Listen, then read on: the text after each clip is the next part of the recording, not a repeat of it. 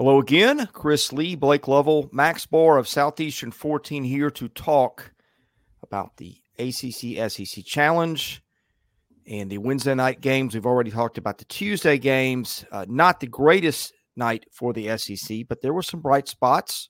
We're looking at you, Fayetteville. Before we get into those, a reminder, our show presented by BetOnline. The last of the major pro sports leagues is off and rolling. College basketball is here as well. BetOnline remains your top spot for all your live betting action and contests. NFL, college football, UFC, NHL, all in full swing. BetOnline is your number one source for wagering news, odds, trends, and predictions, all the hoops betting action, along with every sport available at your fingertips, both desktop and mobile access at any time. Head to BetOnline today. Use the promo code BELIEVE, that is BLEAV, for your 50% welcome bonus on your first deposit. BetOnline, where the game starts. All right, we're going to start with Florida and Wake Forest. Frankly, this one surprised me. I know it was in Winston-Salem. Wake had not done great against other SEC teams. Florida, we really like this team. Florida leads at halftime. What happened here, guys? I'll start with you, Blake.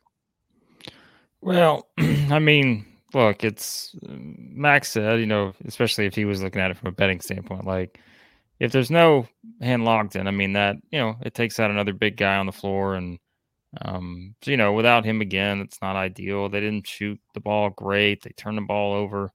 And I mean, what, Max? I mean, I think the way you just look at this game where I think Florida still is trying to figure some things out. Like, again, I'm still really high on this team. It's not an ideal loss. But I think you could just see kind of when the momentum started to turn, it just kept turning. Like it just, they couldn't find a way to get it back. And so, I didn't think this was I don't know that my mind completely changes on Florida here. And I know I've said that about other teams, and there are some teams I will be changing my mind on that we may talk about. But I mean, they didn't get a lot of production outside of the guys that you would have expected the production to come from, right? And I mean, Richard only scores 3 points, and Kugel has a Kugel type game, but I just think elsewhere, Wake Forest hit some shots. It's not the full Florida team without Henlogden in there, which he would play a role. I'm not saying that they'd have won the game or he'd have made up the difference by himself, but it's just, I think it's a pretty disappointing result for Florida, but I don't know. I can't say that I'm just completely, and look, they had foul trouble, right? And I mean, just those kind of things. So that's how it played out for the Gators. Yeah, Blake, I like how you said you're not panicking or anything, because I mean, listen, this team is still trying to figure out who they are. They just got back Zion Pullen, who's playing starter minutes. So he's getting thrown into the rotation, and then you're losing one of your front court starters. So it's like, this team hasn't played a full 40 minutes of Florida basketball yet. They're still trying to figure out who they are. First true road game. You need Condon and Haw to step up. Condon gets in foul trouble. Haw starts getting in foul trouble, and it's just like, geez, things start breaking down. I mean, they're up at half looking good, but to put a full 40 minutes of basketball on the road against a good shooting team, you need your guys, and when you don't have your guys, you need those complementary pieces to step up, and they just didn't get enough. I'm a little bit surprised by Will Richard, only 3 points, under 20 minutes. Thought he would be a bigger piece, especially a veteran piece on the road. So, I mean, disappointing result, but I don't want to take too much away from it. They're still figuring it out, and I don't really think they've put together a full 40 minutes yet. All right, this next one we'll talk about. Virginia 59, A&M 47. That was in Charlottesville. And I know Virginia's good, pack line defense, all those things. It might be hard for a team that doesn't see it normally. Heck, it's hard for everybody to attack. But in A&M's place, particularly a team from out of the league that doesn't see what Tony Bennett does a lot. Still, I was disappointed. It's a veteran A&M team. This doesn't appear to be one of Tony Bennett's vintage Virginia teams. And with all those weapons, guys, and I'll start with you here, Max, the Aggies only getting 47 points in Charlottesville was not something I expected to see. Well, the thing about this Virginia team is if you play them and you only have one primary guard, you're in trouble, because they probably have the best guard defender in the country in Reese Beekman. So just recipe for disaster with Tyrese Radford out. I hope he's okay, by the way. I mean, he's been out for a few games now, and it's breathing issues. That's what that's all the reports I've seen. So Yeah. I'm not sure what's going on with Tyrese Radford, if maybe he had like a little bit of a COVID or like a chest congestion or something, and it's taken a while, but a little bit worried about Radford, I'm not going to lie. Welcome back, Henry Coleman, though, 16-14. Guy's just a beast. But really the difference in this A&M offense from the Iowa State win was Solomon Washington no-show. Had 18 points, 3 or 4 threes last time out, and just didn't show up on the offensive end today, or last night. But you mentioned Virginia, may not be the vintage Virginia. I kind of think they are. I mean, they've held opponents in the 50s or below in 5 out of their 7 games. Ryan Dunn's a crazy good defender. So, I mean, hey, you go into enemy territory against one of the best defensive teams without one of your 2 guards, and you get a poor result. What do you think, Blake? Well, if you're Virginia, who needs a bench when you can just get all your scoring of your 59 points from your 5 starters? Yep. If you're only going to score 59, who needs a bench, right? Just play with 5. And that's kind of what they did in this game. So, I mean, and no, you said it. That's what I mean. Is any SEC team going to play with a full group yet? I mean, we're 7 games into the season. I feel like no one has their full team. But yeah, the Radford thing, he makes a difference in this game. I'm sure I said yesterday, I know exactly what I said. I said, yeah, Texas A&M should be fine against Virginia because, they got Wade Taylor. He doesn't turn the ball over. Well, he turned the ball over in this game. But again, that he has a lot more pressure on him in a game like this because he doesn't have that second guy that's used to being right there and taking some of that off of him. So, yeah, this was tougher. You said they didn't have their traditional sort of guard group, and looking back at it, if Radford's not going to play, yeah, this on paper is a very tough matchup, just the way that Virginia plays defense. So that's what happened here. Again, I know we love to rush to judgment on teams 7-8 games into the season. I know we love to do that, but I've always just been at the thought that, teams play 30-something games throughout the course of a season. There haven't been a lot of teams that have won every game throughout the season. The teams are just going to lose games somewhere along the way. The good thing for Texas A&M is they're down one of their top players, and they're losing games to good teams, unlike last year where they lost games to bad teams. And so, they're winning some games too. The Iowa State comeback, the Ohio State game on the road looks a lot better now. Still got Memphis, still got Houston. So, yeah, I mean, I think A&M is honestly just fine. This is an ugly performance in a season where you're just going to have some of those at times. And once they get Radford back in the mix and everybody's back on the floor for them, still think they're a top 3 team in the league. Okay, this next one, just the wildest game of the night for a bunch of reasons. If you say Tennessee is going to get 37 points from Dalton Connect and he's going to miss 5 shots, one of those a free throw. If you say Tennessee is going to shoot 56% from the field and 81% from the line, you think Tennessee is probably going to win in Chapel Hill. And not only did Tennessee not win in Chapel Hill, Tennessee was down 61-39 at half, made a late run and made it interesting within the final 2 minutes. Guys, starting with Blake, this was not what anybody expected. I mean, you weren't surprised that North Carolina won, but seeing Tennessee give up 100 points, and for a long time it seemed it was going to be maybe more like 120. I just don't think that was on anybody's radar. No, I mean, Max knows kind of where I'm going to go with this because we talked about this yesterday. And then I said, look, I think this is a tough spot for Tennessee. I think North Carolina is probably going to win this game. And the one thing I said was, Carolina's going to shoot some free throws probably. In a physical type game, they're going to get to the line and get a lot of free opportunities. And look, I mean, 32 of 38 in this game. Tennessee just defensively, yeah, I mean, there were certainly some things that you look back on and you're like, wait a second. If you'd asked me going in, if North Carolina in their final score has 61 points, would that surprise you? No. But would it surprise you if they had 61 of those points at halftime? Yes, right? Like, that's a little bit different. And so certainly could not have expected the first half to play out the way that it did. And, for Tennessee to never have a lead in the game sure, they would get it a little bit close, rally from whatever 20 something down to make things interesting. Connect has the game that he has. And, I know he rolled the ankle or whatever. It didn't sound after the game, it didn't sound like it was a significant thing. Rolling your ankle, and we know that can be when you do it once. It can happen multiple times, but I know people are going to listen. Tennessee's not going to be ranked number 1 in our power rankings next week. Okay. I know everyone's going to jump on me for that, 'cause I was the one arguing for them last week, but I still am not I don't know. I still think there's something there with this team. I still think they're, one of the top teams in the SEC. They just happen to, again, they played Purdue, Kansas, and North Carolina in 3 straight games, and that can take a lot out of you. It can beat you down.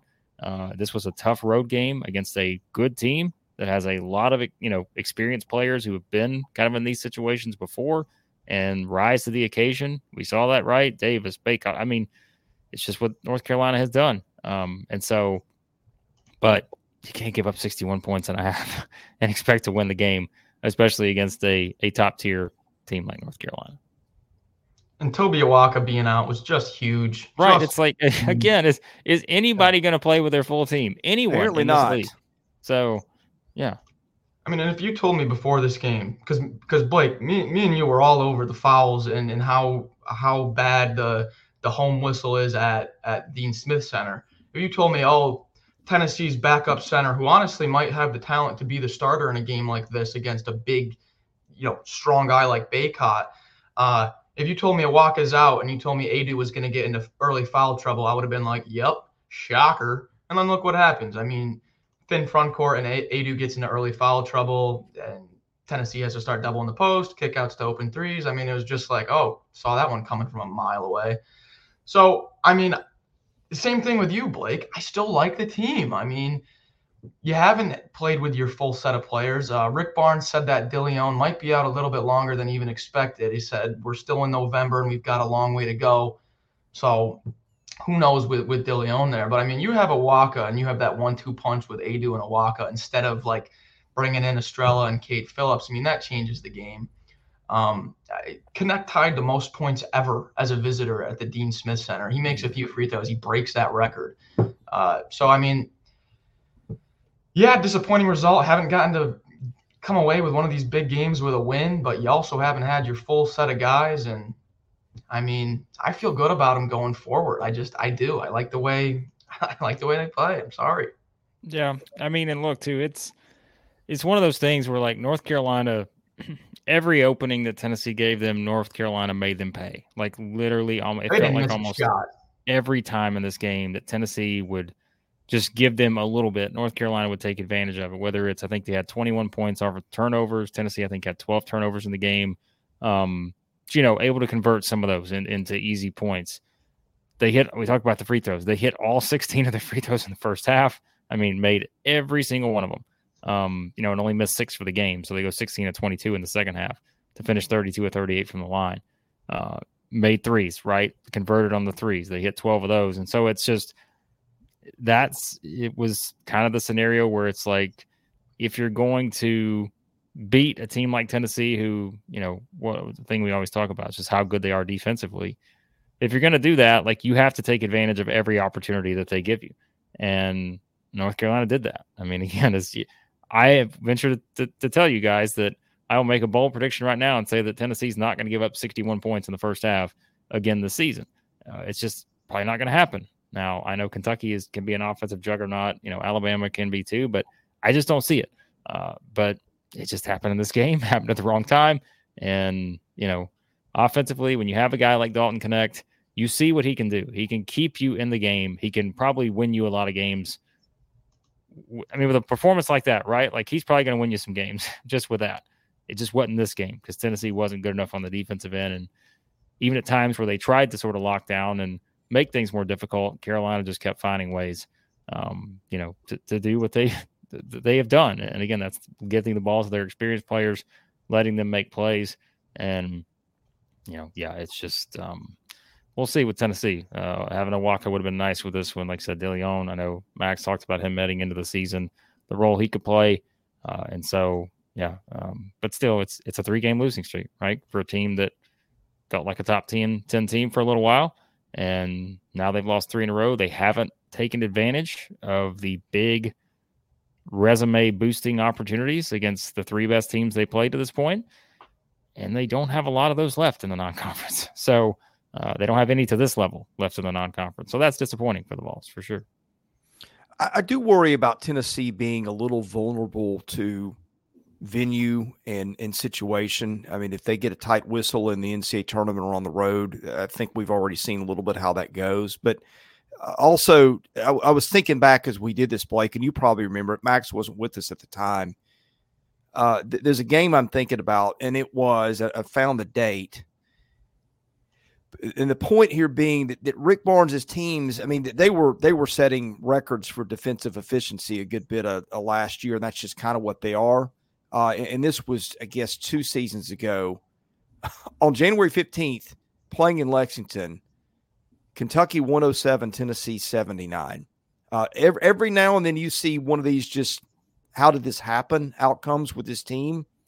And the how did this happen part being, again, pointing back to how good they are defensively. What did Tennessee do? It won 8 of its 9 next next 9 games. So just wanted to throw that out there because I was thinking about that game last night while I was watching this one unfold. Okay, Yeah. gentlemen. Next one up.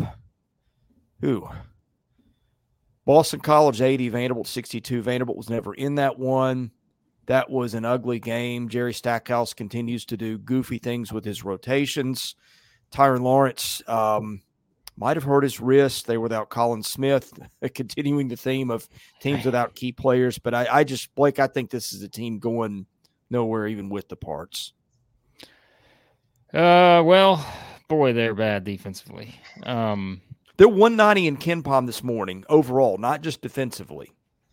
Well, they're 286. And they're projected to win on a single game basis. They are now going to be an underdog in every single SEC game. Well, yeah, I can understand that based on how the other games are going. But, yeah, I mean, they're 286th in defensive efficiency right now. People say, well, advanced stats and metrics and all this and that, and I get it. But when you consider that they're 286 and the next closest SEC team is a Chris Beard coached Ole Miss team at 115, who is going to probably only get better defensively, that's not ideal. So yeah, I mean, I don't have a lot to add on this. Like that shouldn't happen. But again, I say that, right? And you feel like this was a game you could win because, again, Boston College is not, I don't even, Earl Grant, I think is a good coach, but it's a hard job and it's a hard place to win consistently. And, this isn't the vintage Boston College teams of the Jared Dudley days and all this. Like, I'm having to really go back here. Al Skinner. There you go. Al Skinner. He was the coach. And so it's, yeah. So I mean, I'm going to say the same thing here. It's like, I don't know what Vanderbilt's record is right now. If they have every player that was supposed to start the season available to start the season and playing in every game to this point, it's going to look different. I truly think that. I don't think it's going to be to the level that, they're pushing for an NCAA tournament bid by any means, but it probably will look different once they get everybody back on the floor. But right now, this is what we have to work with, and the results haven't been pretty to this point. I mean, how many times are we going to say, like, I don't want to take too much away from this because they don't have their full team? I feel like it's like every team in the SEC. Vanderbilt's played 7 games. They don't have 1 game yet with their full squad. So it's like, I mean, this game was Lawrence and Magnon's first game together this season. No Smith still, who's a big piece. You don't get the shooting night from Evan Taylor and the wheels fall off. It's just like, do you take the defense? Yeah, it's not looking good. You could really use a Liam Robbins right now. But, I mean, do you take like a ton away? I mean, it's hard to really take a definite conclusion from it when they don't have their lineup. Ezra Mannion, 5 turnovers, 2 assists. He was forcing it a little bit. But, yeah, I mean, Boston College jumps out to a 17-5 lead, and the game's pretty much over there. It's hard to say much. Yeah, defensively, too, I just want to point this out. In 5 of their 7 games this season, teams have shot 42.1% or better from 3. 10 of 20 USC Upstate. Central Arkansas 7-13, NC State 8 of 19, Arizona State 10 of 22, Boston College 10 of 20.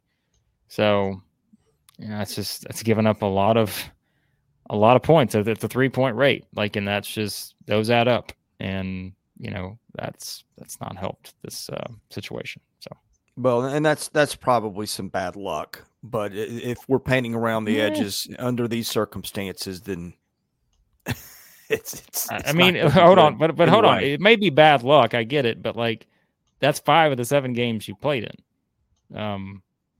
Well, I mean, we're talking bad luck to teams like Presbyterian. Oh, okay. I mean, that's the bigger point I'm making. I thought you just meant the shooting. Okay.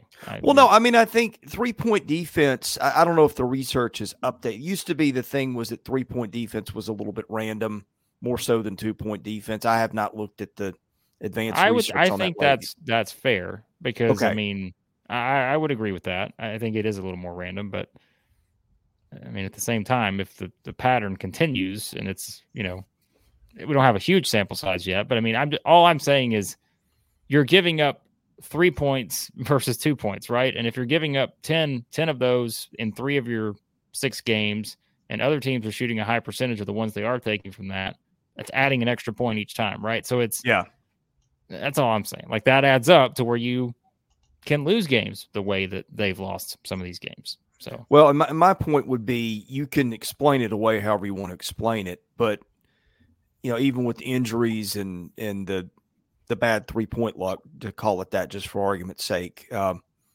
good teams are experiencing that and still winning these games by 20 points, and they're not. So we are hitting on something that is not Vanderbilt's biggest issue. The 3-point defense is not their biggest problem. I can tell you that. They got a lot of problems.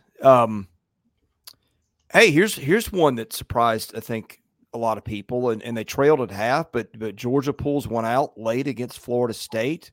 Georgia now 4-3, 68-66 final there, and that one was in Tallahassee. I mean, balanced scoring effort, 4 guys in double digits. Georgia shoots 40% from the field, and it gets out rebounded, but it only turns it over 10 times, which always helps when you're playing on the road. Max, I'll let you start here. What did you take away? With just under about 8 minutes left, Georgia had the ESPN live game tracker gave Georgia a 0.6% chance of winning with about 7:30 left. So incredible comeback. But the way they came back, I don't think it's sustainable. You got 0 points from your front court. Russell Chiwa and Deloach combined for 0 points, 9 rebounds, but 6 fouls and 2 turnovers. I need more production out of the front court. Florida State's got big guys. I mean, they've got a ton of length. They always do. Leonard Hamilton always has a few 7-footers. But still, I mean, if you're going to win games on the road consistently, you're going to have to get some easy points in the paint. It can't just be all guard play oriented, one-on-one dribbling and stuff. So, good result. I mean, hey, I'll take that's a huge win for Mike White and the momentum going forward. It might kind of change the momentum of this program this season, but gosh, I need more from the front court. Mike White was 1-6 against Florida State entering this game. And to do it in this kind of fashion where you're down 17 with 6.5 to go, basically, wild. I don't want to call it a season-saving win either, but man, that's a huge win for Georgia because, I mean, like we said, they played some interesting games so far, right? Like 5 of their first 7 games have come against power conference teams. Not a lot of FCC teams have played that schedule at this point. Have they played a top 10 team yet? Well, they did play Miami, I guess. But Miami probably not there right now after the Kentucky game. But they've played quality competition. I think it's fair to say. Got the win over Wake Forest, who just beat Florida. Florida State. I said this going into the Florida game. I don't think this is Leonard Hamilton's best team by any means, but I don't think they're terrible. And so to win the game the way that they did, I don't think we can even say what that can do for a team momentum-wise and just from a confidence standpoint to find a way to win that kind of game. When remember, let's keep in mind who we're talking about here. We're talking about the Georgia basketball team. We're not talking about the Georgia football team. We're talking about the basketball team that is still not that far removed from a 6-26 season and the bottom basically falling out, to where Mike White comes in last year and they win 16 games. They start finding ways to win some of these close games. And now, you come into this season, you've already found a way to win some close games, right? The Wake Forest game at home, that's a 3-point game. Even the other games they played, North Carolina Central, Winthrop, like those are 10-point or less type games. You rally from 17 down here on the road, and you find a way to win. And again, against a team historically that Mike White's not had a lot of success against. So the rest of their non-conference schedule, they got 6 straight home games before they play at Missouri on January the 6th. So the entire month of December, they're at home. They could reel off wins in every single one of those games and, go into conference play 10-3. That'd be a great spot for Georgia. Because again, they only won 16 games last year, right? And so I don't think we can even kind of underestimate just how important this win could be for this Georgia team, the way this team is made up, because they have a lot of pieces too that they're trying to figure out, and to kind of show the grit that they showed in watching how they played in that final stretch of this game. Yeah, I think they give them credit, because this was one where, again, they could have easily just wound up getting beat by 20, but they found a way to win. All right, next one up. Auburn beats Virginia Tech 74-57. That one in Auburn. Aiden Holloway wasn't good at all. No points in 22 minutes. But guess who was? Janai Broome, who goes for 30, 13, and 3 blocks and picked up just 1 foul, 11 of 19 from the field. Guys, we kind of debated what to do with Auburn in our power rankings, a team we didn't know what to do with. But I think this will be one moving up starting next week, Max. Oh, yeah. I mean, you'll win that convincingly while going 2 of 16 from 3-point range and losing the rebound battle. Well, the reason you do that is because you force 21 turnovers and get 30 points off of them. This defense is nasty. They're lengthy, athletic, active hands. They force a ton of turnovers. There's a reason they have, I'm pretty sure it's the number 1 3-point defense in the nation right now. They're averaging only like 20. That's number 4.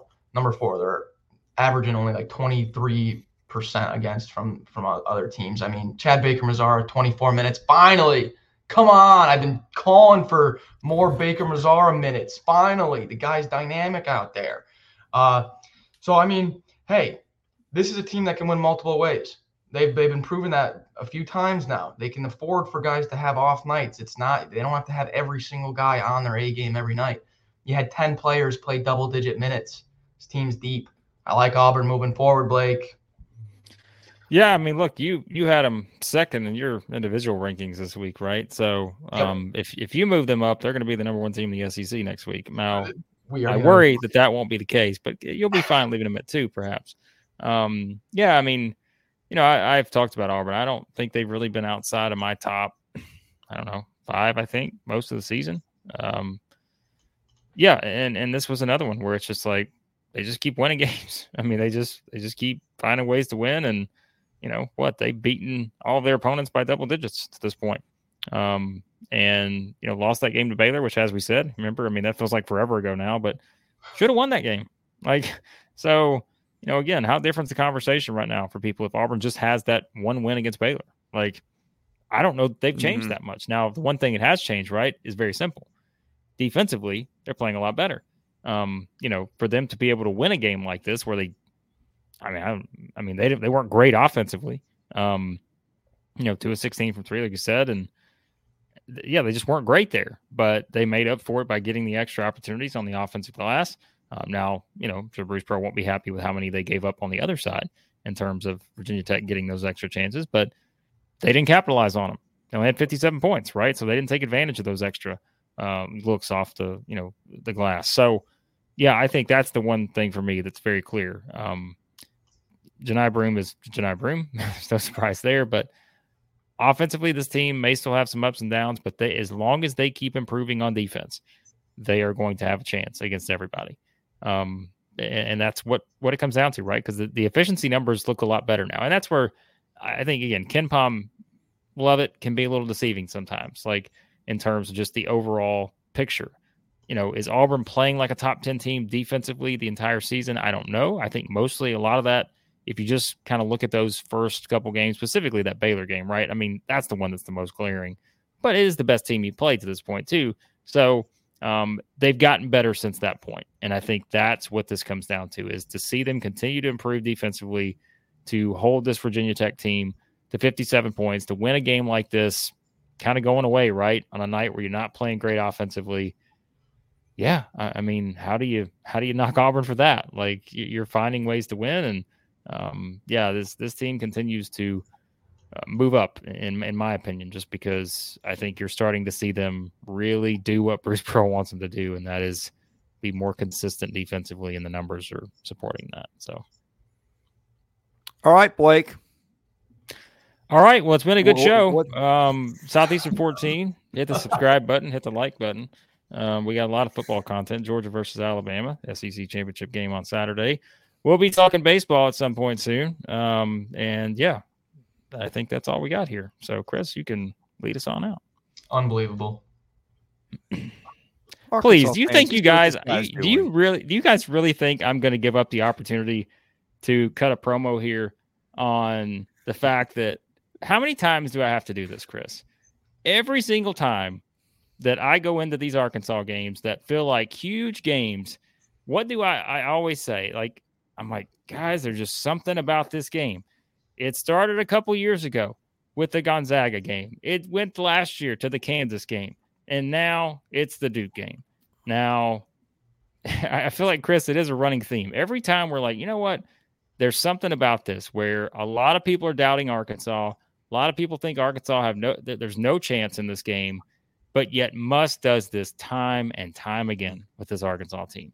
Just when you think they have no chance, just when you think that everyone is about to count them out, they rise to the occasion. They get sort of that defining win, and this may ultimately be it. It is for right now, because they get a win over Duke here without Tremont Mark.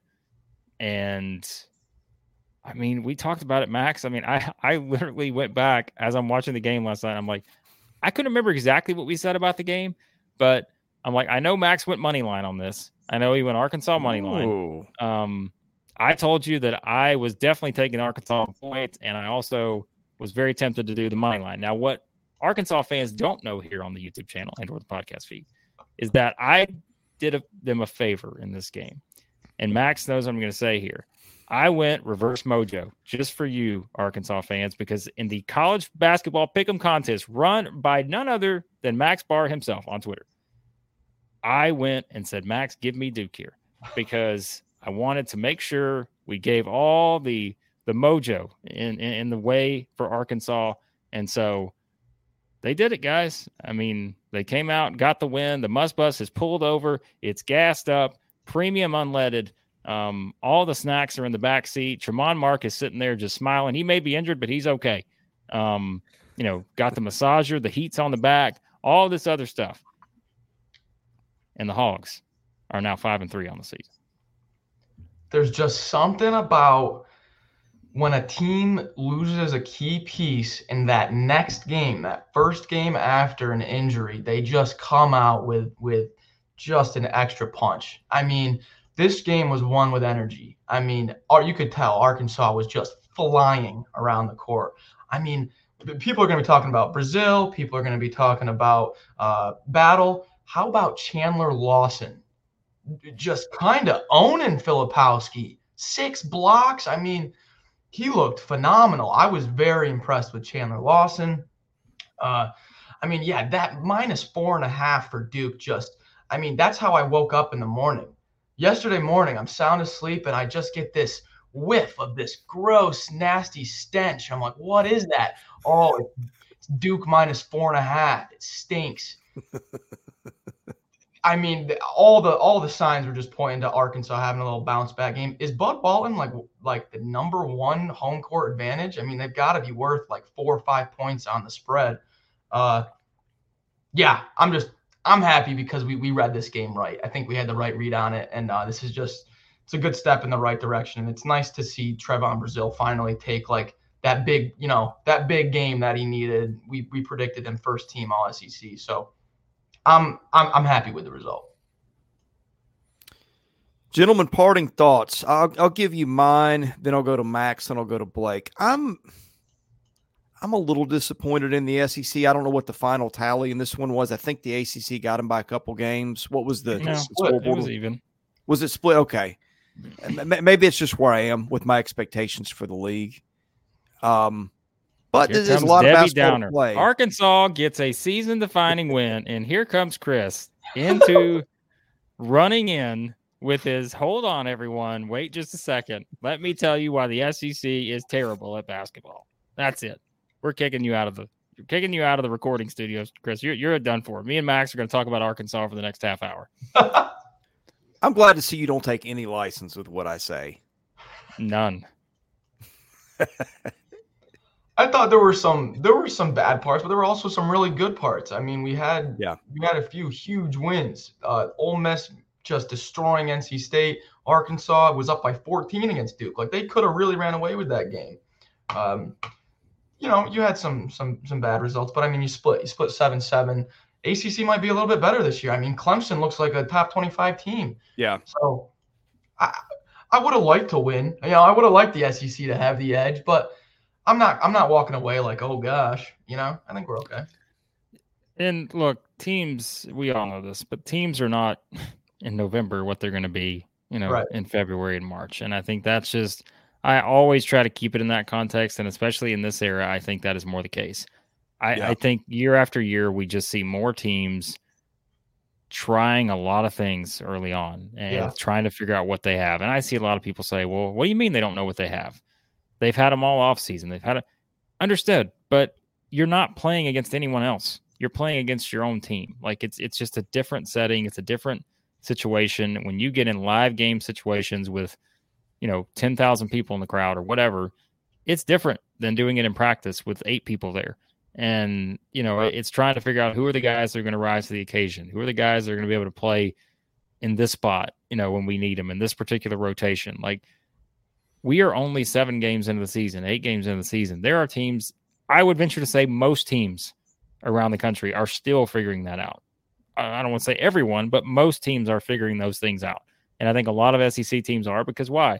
It's not an excuse, but it's the reality of the situation.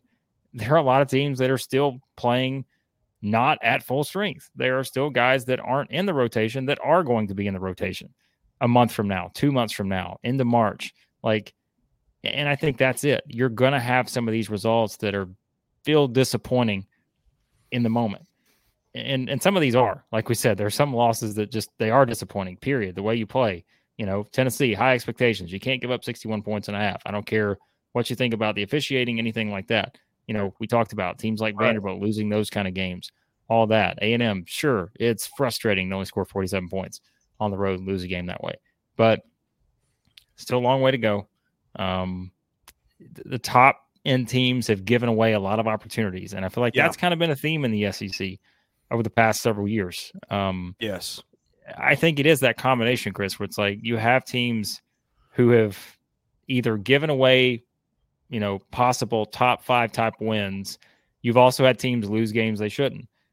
We've seen that double whammy already for the SEC this season, and we're only, like I said, a quarter of the way into the season, basically. So in that regard, yes, I think there's some disappointing ways to look at it, but I also try to remember that this is the transfer era. This is an era where pretty much every team feels different. Not every single team, but a lot of teams are just so much different year in and year out now.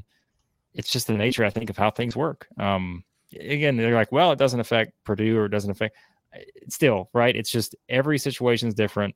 And I think you've got a lot of SEC teams that are still trying to figure out exactly who they are.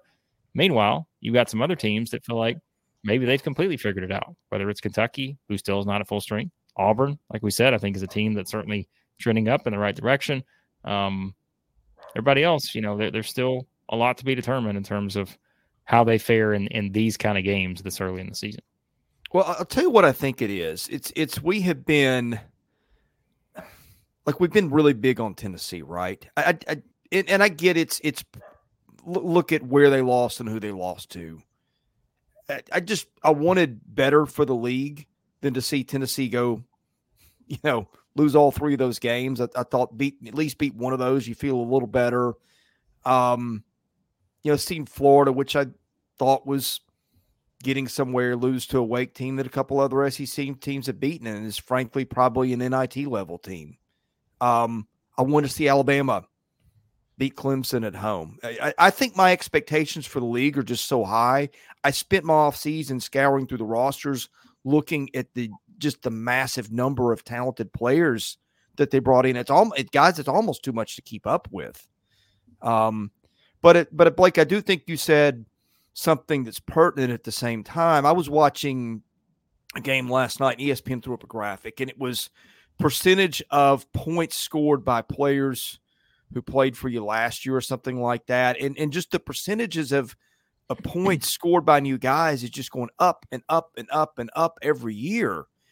And the number for last year was like over twice what it was 4 or 5 years ago. And of course we know why. It's the portal, it's NIL, it's all these things, but I'm sure the number's going to be even higher this year. And Blake, that's where I think you made a good point. Just about every team is in some state of transience. And it's hard to look at this game the way we did 3, 4, 5 years ago even. How many teams have, and I'm looking at this now, I don't have everybody's stats pulled up, so don't. But, I mean, how many teams in the SEC have the same leading scorer at the top, the same go-to guy at the top as they had a season ago?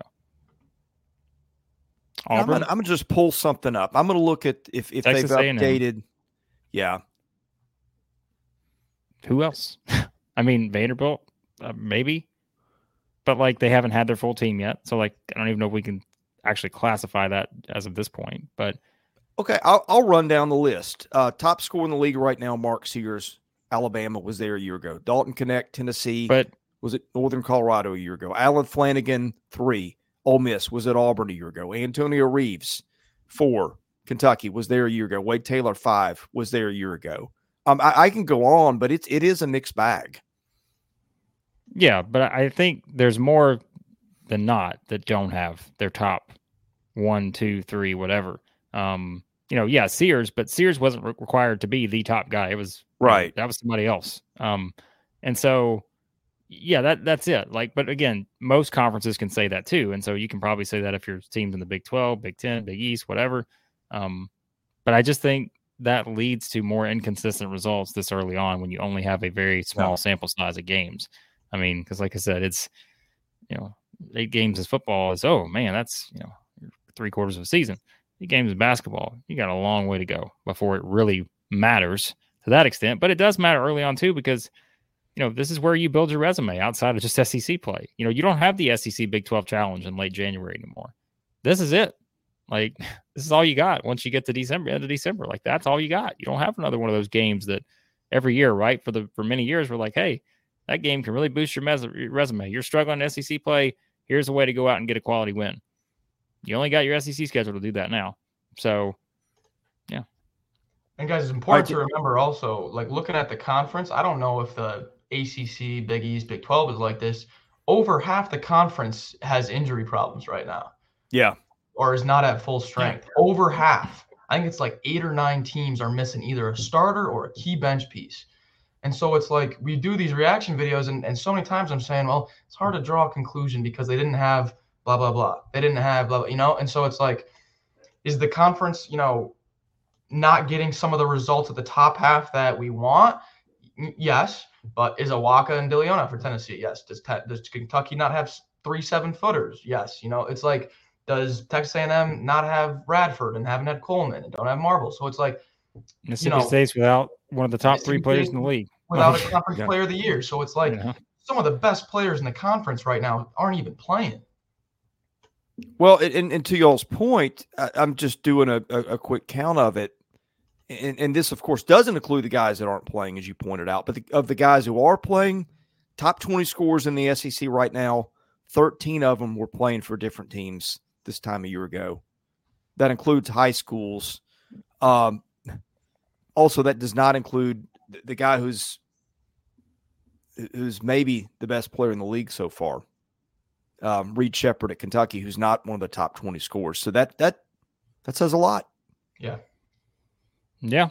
Well, we'll see. We'll see how things unfold for here. The schedules get a little more lenient for certain teams the rest of the way. So bad loss avoidance is now the theme for a lot of teams in the SEC because there just have not been a lot of them that have capitalized on good win opportunities. So got to keep those bad losses off the resume before you head into league play. So. All right, I think that's a wrap on things today. We'll be back again soon with more SEC basketball content. We're doing power rankings. We're doing predictions. We're doing reactions every week. Best way to get that, hit the subscribe button, hit the like button. God bless everybody. Have a great day. Thank you for watching Southeastern 14 presented by BetOnline. Without the ones like you who work tirelessly to keep things running, everything would suddenly stop. Hospitals, factories, schools, and power plants, they all depend on you. No matter the weather, emergency, or time of day, you're the ones who get it done. At Grainger, we're here for you with professional-grade industrial supplies. Count on real-time product availability and fast delivery. Call, click Grainger.com, or just stop by. Grainger, for the ones who get it done.